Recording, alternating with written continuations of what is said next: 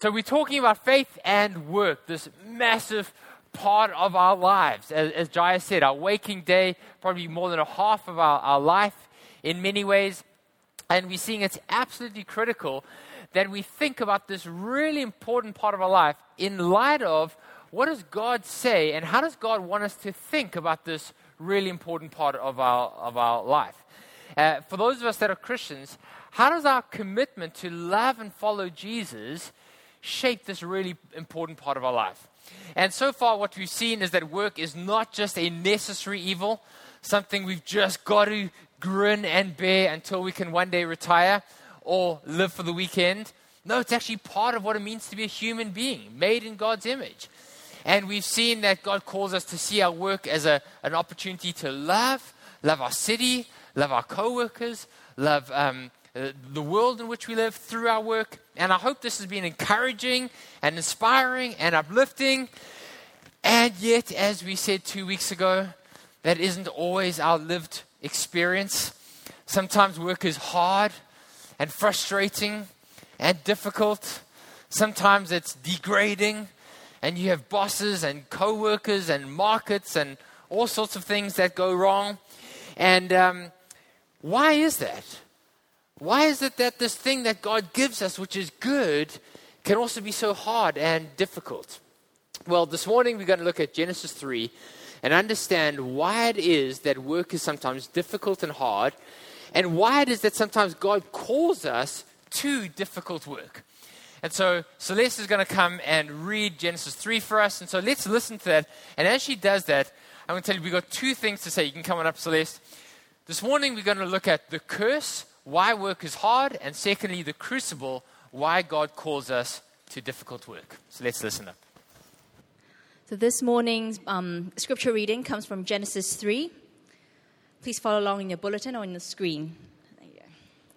Starting in verse 1, we read, "Now the serpent was more crafty than any other beast of the field that the Lord God had made. He said to the woman, 'Did God actually say, "You shall not eat of any tree in the garden?" And the woman said to the serpent, "We may eat of the fruit of the trees in the garden, but God said, "You shall not eat of the fruit of the tree that is in the midst of the garden, neither shall you touch it, lest you die." But the serpent said to the woman, "You will not surely die. For God knows that when you eat of it, your eyes will be opened, and you will be like God, knowing good and evil." So when the woman saw that the tree was good for food, and that it was a delight to the eyes, and that the tree was to be desired to make one wise, she took of its fruit and ate.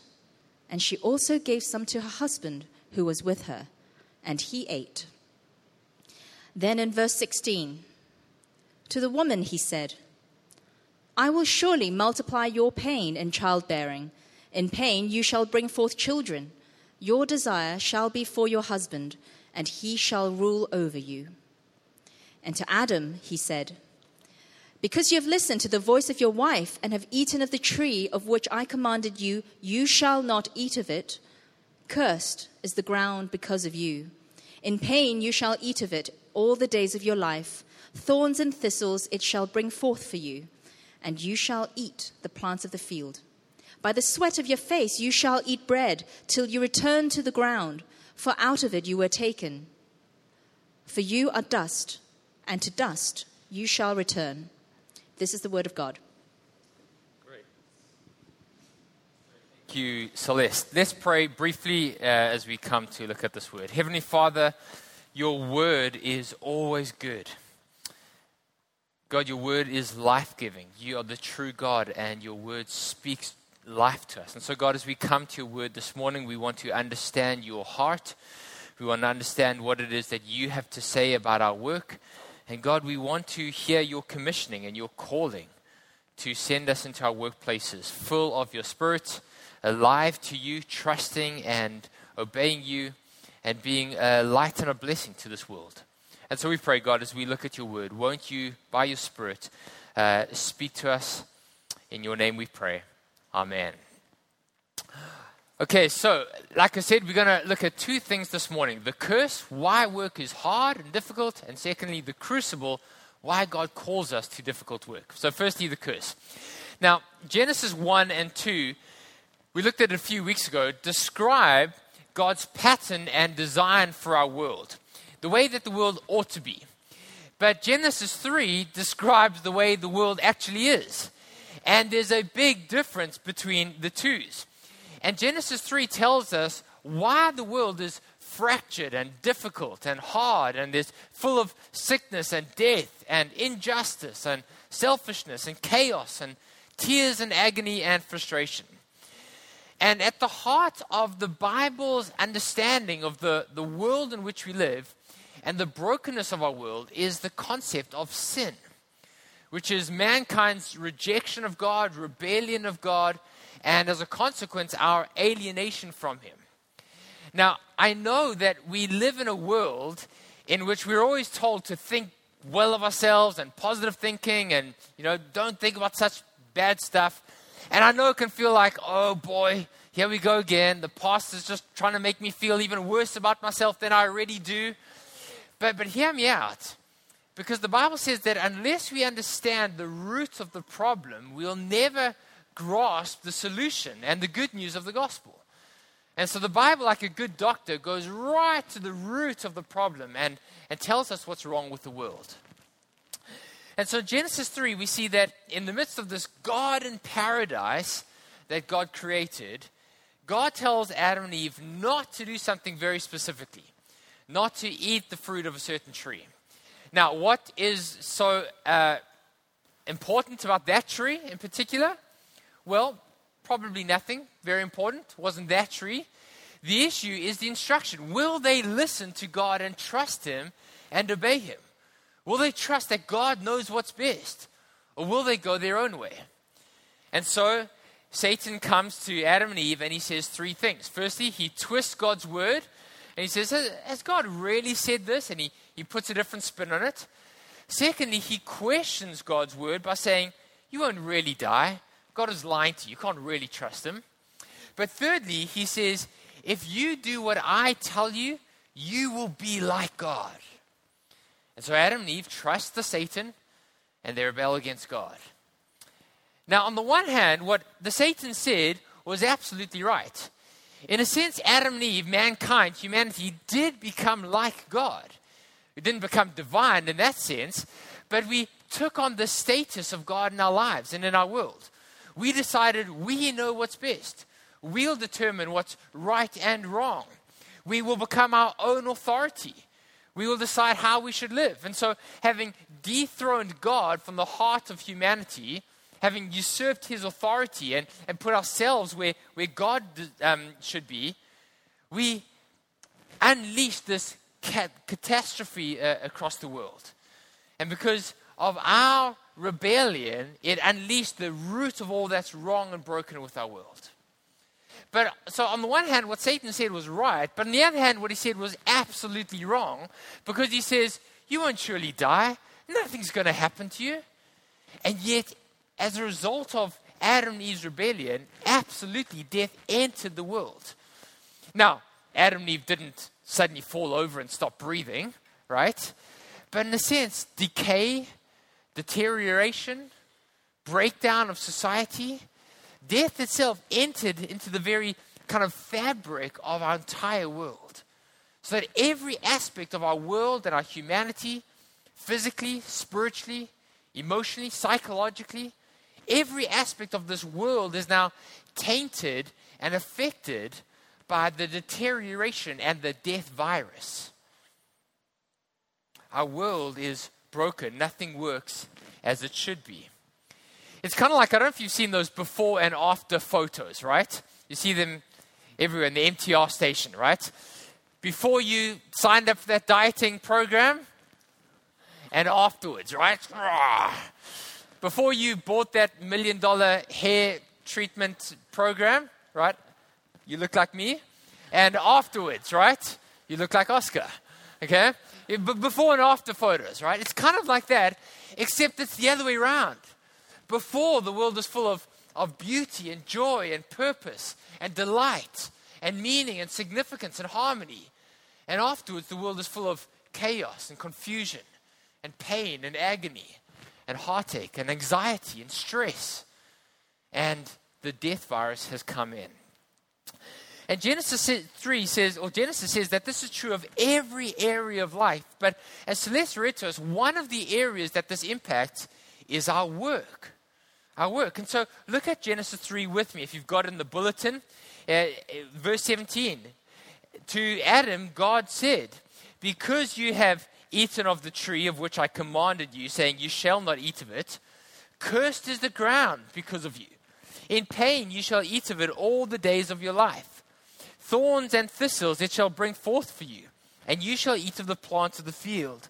By the sweat of your face you shall eat bread, until you return to the ground, for out of it you were taken, you are from dust, and to dust you shall return. Now, this passage is rich and full, and there's lots we could explore in it. But let me just pick up 3 things that relate to our work in this passage. The first is this. It tells us that our work is frustrating and difficult. Okay? Now, you probably don't need me to convince you of that. If you've worked more than 1 week in your life, you will know that, right? Work is hard. It's frustrating.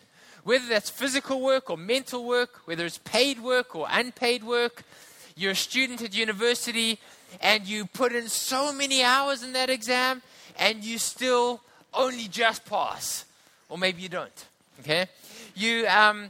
It feels like you're pushing rocks up a hill. Look at what he says here. The ground is cursed of you. It means the resources that you're meant to work with, time and people and energy and things, they seem to conspire against you.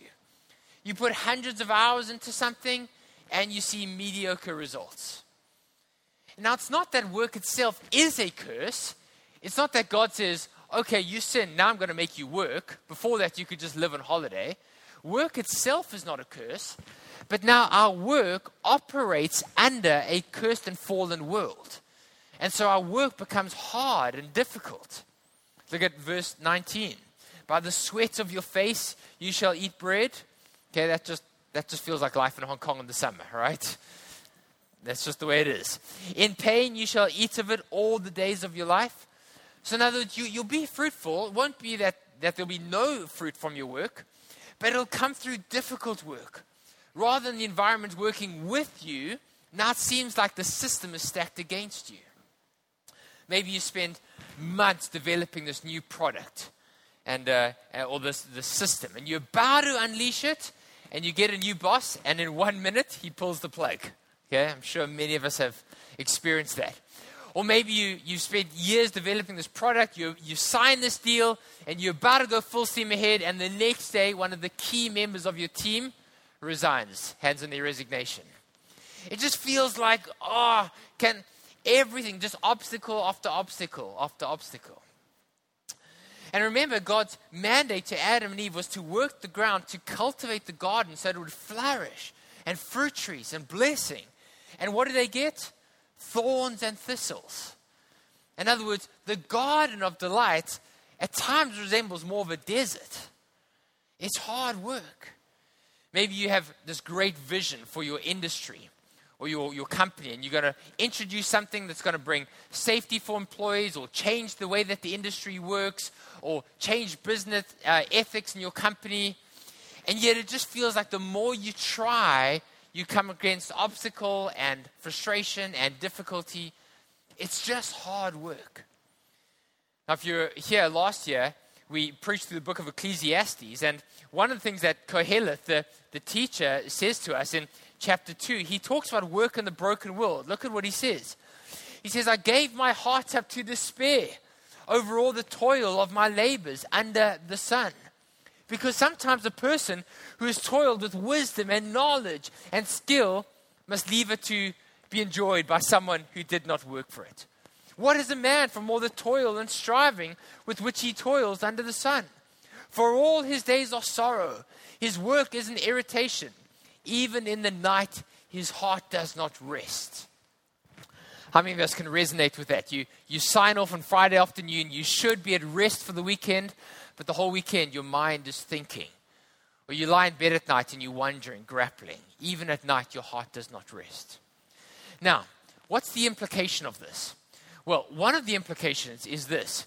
It doesn't mean that if work is hard or difficult, it doesn't mean you're in the wrong job or the wrong career and you need to jump ship, right? So sometimes people say, oh, I'm working so hard, 50 hours a week, can you believe it? Maybe this is not my calling. I know my calling is to be a quality assurance control manager at Lindt Chocolate, right? That must be my calling in life. Or to, be a snow ski instructor on the slopes of Japan. That must be what God has called me to do. Or maybe my calling is to test the deck chairs in the Maldives, right? Somebody's got to do it. Okay, God, I will respond to that calling, right? No, but actually, just because work is hard, difficult, doesn't mean you're in the wrong place. Because all work in some sense is going to be hard. Because we live in a fallen and broken world. Every job is going to have difficulties. Every job is going to have its challenges. And many jobs, they look like the perfect job until you get inside. And then you find that actually your manager at Lindt Chocolates is the grumpiest person in the whole world. Or maybe you finally get that job at Lindt Chocolate and some batch is contaminated and a whole bunch of people in Brazil get sick and you are responsible, right? Every job in its world is going to be difficult. And just because we think this job doesn't spark joy in my life, doesn't mean it's time to change jobs or that you're in the wrong job. Actually, God's design and calling for our work is not to necessarily be the most wonderful place in the whole world. It's to love. It's to serve. It's to serve our society and God. So, first thing, work is difficult and challenging. Second thing is this. Our relationships at work are affected by the fall. Now, we're going to talk about this a little bit more next week. So let me not say too much about this. But in verse 16 that Celeste read to us, one of the things you see is the breakdown of relationship between Adam and Eve. And this is symbolic of all relationships in the world. That where God has put people together to mean to partner together and work together and strengthen and encourage each other for the task that He's called us to, now often those relationships are marked by friction, frustration, difficulty, irritation. And we see this all the time, right? With our colleagues and our co-workers. Rather than celebrating and encouraging each other, strengthening each other, now there's aggression.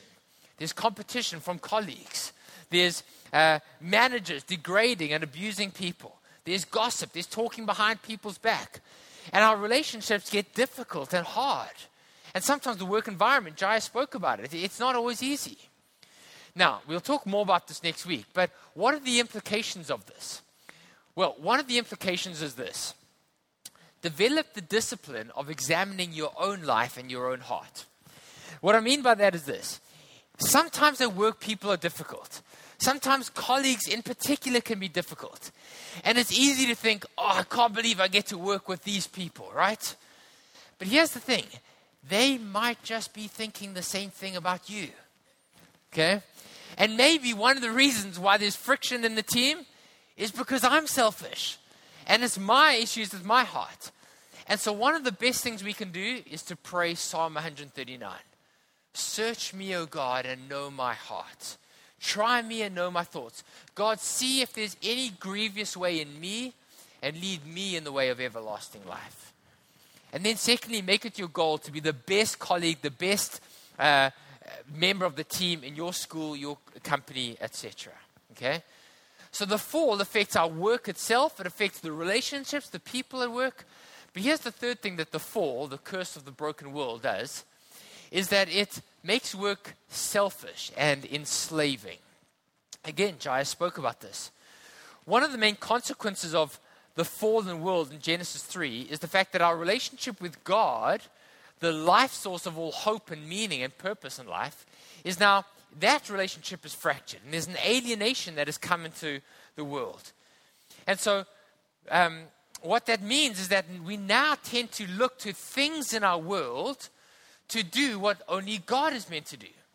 We tend to look to the things in our world, such as work and people and money, to provide the things that God is meant to, or play the role that God is meant to play. And so we often tend to look to our work as a kind of God-like idol. What's an idol? An idol is something we look to or make sacrifices for, something we lay down our life to in some way, something we worship, trusting that in return it will bless us, it'll provide for us, it'll keep us safe and secure, it'll give us validation and identity. The things that God is meant to provide for us, we now look to work to do those things. And so we see this not long after Genesis 3 in Genesis 11. It's a fascinating account of a bunch of men and women that come together. They've made some technological and engineering breakthroughs. They've learned how to bake bricks rather than just relying on stones. And they come together and they say this: let us make a tower and a city, and we will make a name for ourselves. And so they gather together to build the city, this tower, the Tower of Babel. Tim Keller says that in the Bible, to make a name for yourself always means to construct an identity, to build a sense of self-worth that proves to us that we're not a nobody. And that's what the people are trying to do, right? They come and they work together to construct an identity, a sense of self, to prove that I'm not a failure, I'm not a nobody. But friends, don't we do this with work all the time?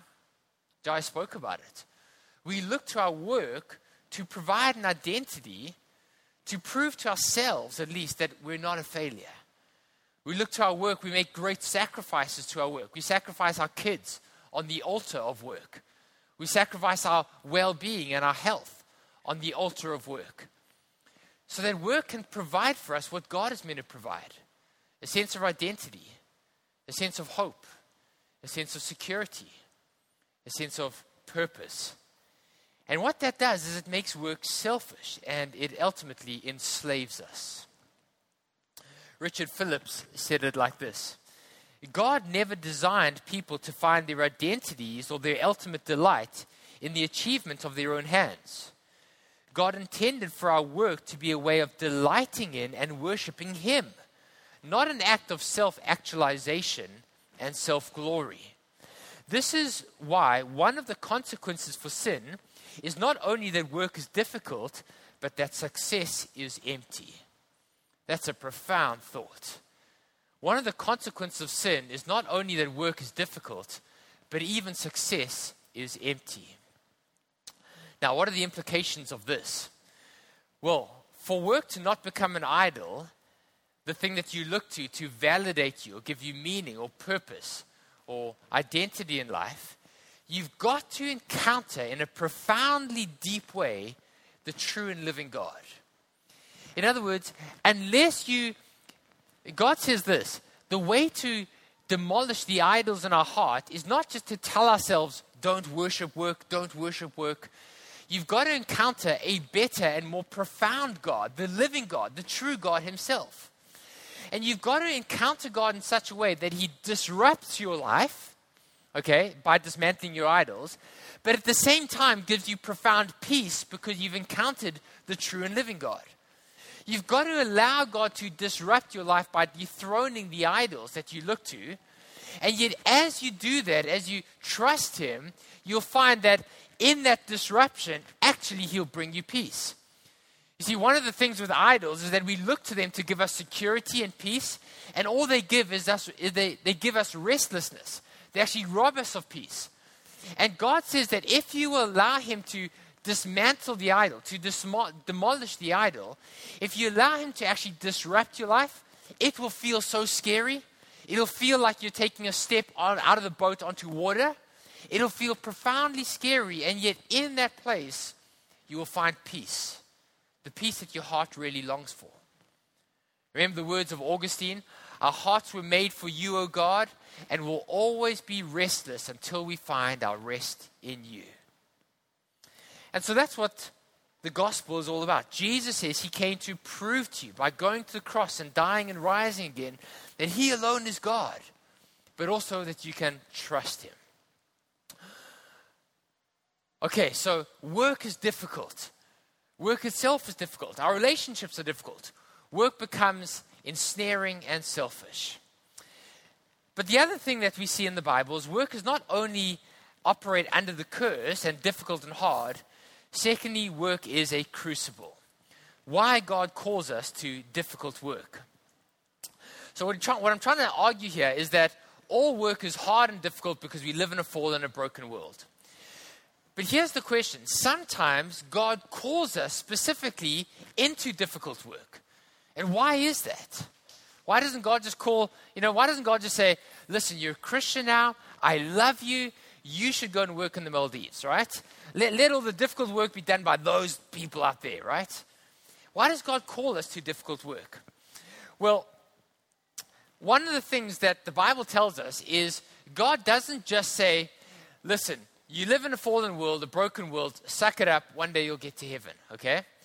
One of the things that God tells us is that you live in a fallen and broken world, that's true, but the difficulties that come our way are not just bad luck, but are filtered through the hands of a loving Father, okay? In other words, to endure the difficulty of work is not just a fact of life. For many of us, in some way, it's part of God's divine call on our lives. It's actually that God calls us and leads us into difficult work. And that's because if you are a Christian this morning, and I know not all of us are Christians, but if you're a Christian this morning, part of God's call is to see your work as a crucible. Now, I don't know if you know what a crucible is. A crucible is this pot or a container that is put into an extremely hot furnace so that the thing that's inside of it, often precious metals or gold or silver or something, is able to be melted and refined and purified or shaped and molded. So they put some gold or some kind of metal in a crucible. They put the crucible in this insanely hot furnace, and it melts the thing inside so that it can be purified. What God is saying is this. Throughout the Bible, God says again and again and again that God calls us sometimes to difficult and extremely hard circumstances because God uses those circumstances as a crucible to shape us and to purify us and to mold us and to shape our characters to be the kind of people that He's called us to be. So, for instance, Proverbs 17 says, a crucible is for silver, a furnace is for gold, but the Lord tests the heart of His people. In other words, sometimes the struggle and the frustrations of our work is not only because of the curse, but because actually they are God's crucibles to shape us, to reveal what's inside of our hearts. What are we really trusting in? Where are we really finding our identity and our hope and our security? And for those of us who are Christians, we tend to think, okay, my identity is in Jesus, I know that, I'm secure in Him, until you get to work and that deal falls flat, right? Or your boss scolds you, or something goes wrong, or you don't make that promotion. And suddenly our whole world crumbles and falls apart. What's happening? The refiner is at work in your world. God is at work in your life, and He's shaping you and He's molding you. And so sometimes the difficulty of work is meant to refine our characters. So God wants us to be patient, but how are you ever going to know how impatient you are until your patience is tested, right? Or how are you going to see that you've got an anger problem when life is always going your way? Sometimes God uses the difficulty of work to reveal what's really in our hearts and to show our need for Him. I often think of myself, I kind of laugh at this. I used to think I was a very patient person. Until two things happened. One, I had kids. And two, a whole bunch of work situations arose where I got so impatient with people, and I realized I am a very impatient person. But it took the difficulty of the crucible to reveal that, right? And so sometimes God allows difficulty to come our way, oftentimes in and through our work, so that we can see our need for Him. Paul writes this in Corinthians. Listen to what he says here. He says, we do not want you to be unaware, brothers and sisters, of the affliction we experienced when we were in Asia. Some of you might feel the same, right? In America, it was so easy. I came to Asia, deep affliction. For we were utterly burdened beyond our strength, and we despaired of life itself. Indeed, we felt we had received the sentence of death. But that was to make us rely not on ourselves, but on the God who raises us from the dead. You see that? Again and again, the scriptures say that the hardship and the difficulty of work are meant to be like a shepherd's goads, a shepherd's staff that are actually meant to draw us back to God and lead us to the foot of the cross. And to say, God, I need you. They're meant to reveal the counterfeit gods that we are trusting in. And sometimes we may think, work is difficult and the environment isn't that good, it must be time to leave. Maybe, but maybe not. Maybe that's exactly where God wants you, because he wants to show you what you're trusting in and what's in your heart. Friends, again and again and again, the scriptures tell us that God is absolutely clear on this, that God is infinitely more concerned about our character than our comfort. And I know that in the 21st century, that's hard to believe because we think that the one thing we're entitled to is a comfortable life. But again and again and again, God says that he's infinitely more concerned with our character than our comfort. Just read almost any book in the Bible, any of the New Testament epistles, any of the Gospels, right? You'll see again and again suffering and hardship, anxiety, difficulty, stress. This is a normal part of the Christian life. And sometimes God brings these things into our life because he wants us to see what's in our hearts. Now, last section. What about if your job, or you work in an environment or a company or for a boss, that the values directly contradict your values as a follower of Jesus? Maybe your company is very vocal in supporting a cause or a movement that you as a follower of Jesus can't support. Maybe you work for a company that invests in the industry or brokers deals for an industry that is doing harmful stuff to the environment or is contributing towards division in society and break down society. What do you do? What do you do if your boss treats people badly, is sexist or racist or abuses people in the company? What do you do when your boss wants you to go out drinking with clients and binging on alcohol so that you can win business for the company? Should we leave our job? Go work for a Christian NGO? Go start a Christian investment company? Maybe go work for a church because, we don't have any challenges at the church. Okay? Well, friends, the Bible doesn't give us answers to each and every situation, but let's just think about this briefly. And I want to say 3 things to us in that situation. 4 things. 1, it's really hard, and there's no short, quick answers. 2, that book over there by Daniel Doriani is a really great book, and he's got a great chapter on that called Work in Hard Places. I encourage you to read it. 3, no workplace in the earth is going to be purely good or purely easy or purely ethical, okay? Every workplace is going to come face to face with these challenges. And every workplace, in fact, in some ways, the more corrupt the workplace, the more it needs God-centered people who have the wisdom of a God-fearing life and whose heart is shaped by Christ to be in that place. And so if it's possible that you can still work in that place without contributing towards the evil, maybe God wants you to be in that place specifically to bring some element of wisdom or light to that workplace. It may be that God wants us to stay there because our responsibility is to love others more than find a comfortable job. And when we think about it in the Bible, there's actually tons of examples of men and women that worked in really difficult work environments. So I think of Daniel, right? Daniel goes to Nebuchadnezzar and he works as an advisor to King Nebuchadnezzar, the king of Babylon, who was this pagan, ungodly man. And Daniel works in the palace for almost 70 years, his entire life, for Nebuchadnezzar and his followers. Or think about Queen Esther. She's married to King Xerxes, the king of the Persian king. He was a terrible man, a misogynist, and she's in the palace. Or think of a man called Obadiah, who worked as a court official in the palace of Ahab. Ahab was a terrible king in Israel, murders people, kills people. Obadiah works as a court official in his palace. And Obadiah, we're told, is a God-fearing, godly man. All these men and women worked for in the service of pretty wicked, egomaniac men. And yet, who did terrible things. And yet they stayed there. And one of the reasons why they stayed there was because they saw that God had called them there and that their purpose there was to serve, and in many instances, save the lives of people that otherwise would have been severely impacted had they not been there. So for instance, right, Esther saves almost the entire Jewish nation in Persia because she's in the palace and can speak up and stand up for the people who are going to be exterminated.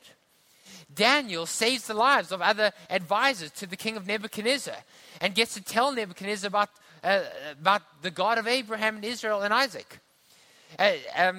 Obadiah gets to save a number of people, hundreds of people in Israel, because he's in the palace and because of his influence there. And so all these men and women stay there and get to save and do great good, even though they work in extremely difficult circumstances. Imagine they had left and said, I think I'm going to go taste chocolate at the Lindt factory, right? But God had a calling there, a purpose there. But here's the other thing that we really need to see. All of these men and women served in dangerous and difficult situations, and yet all of them were willing to put their jobs and even their lives on the line because they knew who their true king was. And so while they serve in the palace of the king, all of them ultimately know there is a higher king who has a higher authority, whose voice I will listen to ultimately. All of them knew that there was a God in heaven who had the ultimate authority over their lives and who they had given their ultimate allegiance to. And so do you remember Esther? She does a very dangerous thing. Mordecai says to her, if you keep silent at this time, God will bring deliverance through another means. And she says, I will speak up to the king, even though it is against the law, and if I perish, I will perish. Or do you remember Shadrach, Meshach, and Abednego? They say to Nebuchadnezzar, you want to throw us in the fiery furnace? Our God is able to save us and deliver us. But even if he does not, we will not bow down to you, O great king. And so, friends, these are difficult and challenging decisions, and there's no quick answers. But ultimately, what's going to determine whether the hard and challenging environment corrupts you or whether it refines you is who is your king? Who have you sworn allegiance to? Who holds the ultimate voice in your life? Where does your allegiance lie? And so here's my final thought for us today. That working in hard and challenging environments, it may be that God has sent you to that environment because out of love for those people, he wants them to hear about the good news of Jesus. Friends, isn't that why Jonah went to Nineveh? Hundreds of thousands of people in Assyria did not know God. And so God sends Jonah into Nineveh, into Assyria, to tell them about God. Isn't that why God sent Joseph into Egypt to save people? Friends, is that not why God the Father sent the Lord Jesus Christ into a dark and crooked world? Because of his profound love for you and for me, that we could come to know the hope of the gospel. You see, we didn't read it, but in Genesis chapter 3, we go back to the curse. In verse 15, there's an amazing line. And God says to the snake, which is a symbol of the Satan, he says, there will come a descendant of the woman, of Eve, a man will be born, and you will make it your business to destroy him and to crush him. And you will try to kill him. And even as you kill him, actually he will be killing and crushing you. And so God says to the Satan, there will come a descendant of the woman who you will think that you have crushed him, and you'll even think that you've succeeded. And yet in doing so, he will crush you and the rebellion that you've unleashed on the earth. There will come a man that you will think that you've put to death, and yet his death will actually bring life. Because in his dying, he will take upon himself the curse of this broken world. So that all those who trust in him will start to feel the curse of this world start to lift off of their shoulders. Friends, God tells to Satan that there will come a descendant who will, in dying, bring an end to death. Who in dying will bring life. Kevin DeYoung summarizes the entire message of the Bible saying, the snake crusher has come to bring us back into the garden. And friends, isn't that true? Jesus Christ came. Satan did his best, tried to kill him and crush him. And yet in his dying on the cross, he crushed the curse of what Satan had did in the world. And on the cross, you remember what Jesus' final words are? Some of his very last words, he says, Father, it is finished. My work is done. Father, I've done the work that you called me to do. Friends, Genesis 3 is full of darkness and difficulty. It tells us about how the curse has come into the world because of our rebellion. And yet even there, in the Bible's darkest moments, there's a ray of light, a ray of hope.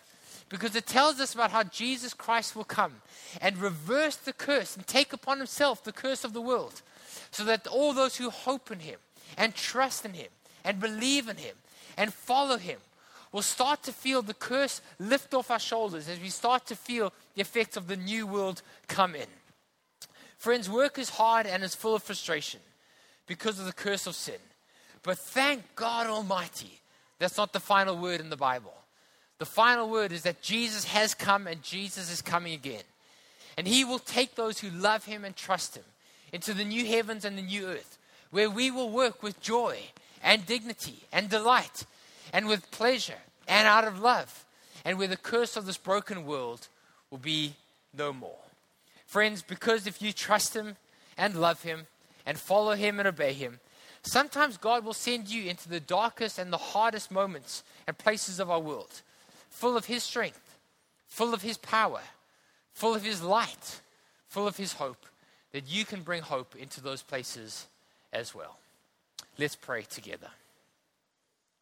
Maybe actually before we pray, I got some questions on the screen. Maybe you can go there. Let's take a minute just to think and reflect about these scriptures and these questions, and then I'll lead us in a time of prayer.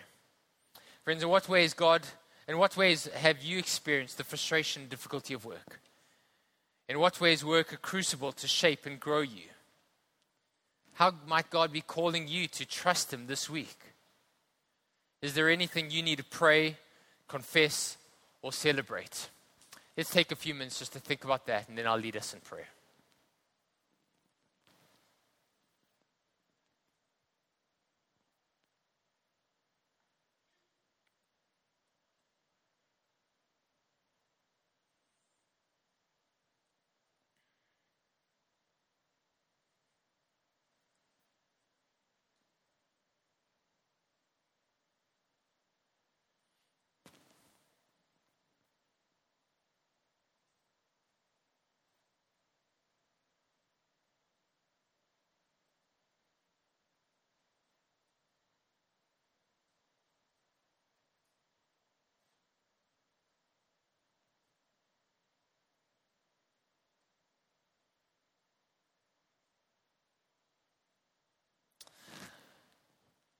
Let's pray together.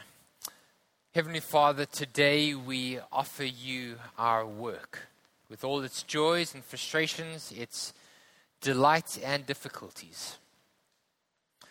Father, we pray through the power of your Spirit, won't you help us to worship you in our work, to love and serve others through our work, to persevere amidst the frustrations of our work, to live out our distinct identity as we work.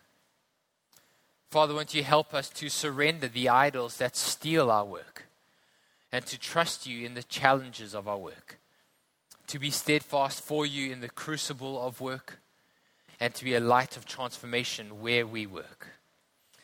Father, as we worship you now and tomorrow, through songs at church and through our work, won't you give us the faith to know that you will refine us and use us in your ultimate work of creating a new heavens and a new earth. We pray this in the name of the Lord Jesus Christ. Amen. Amen.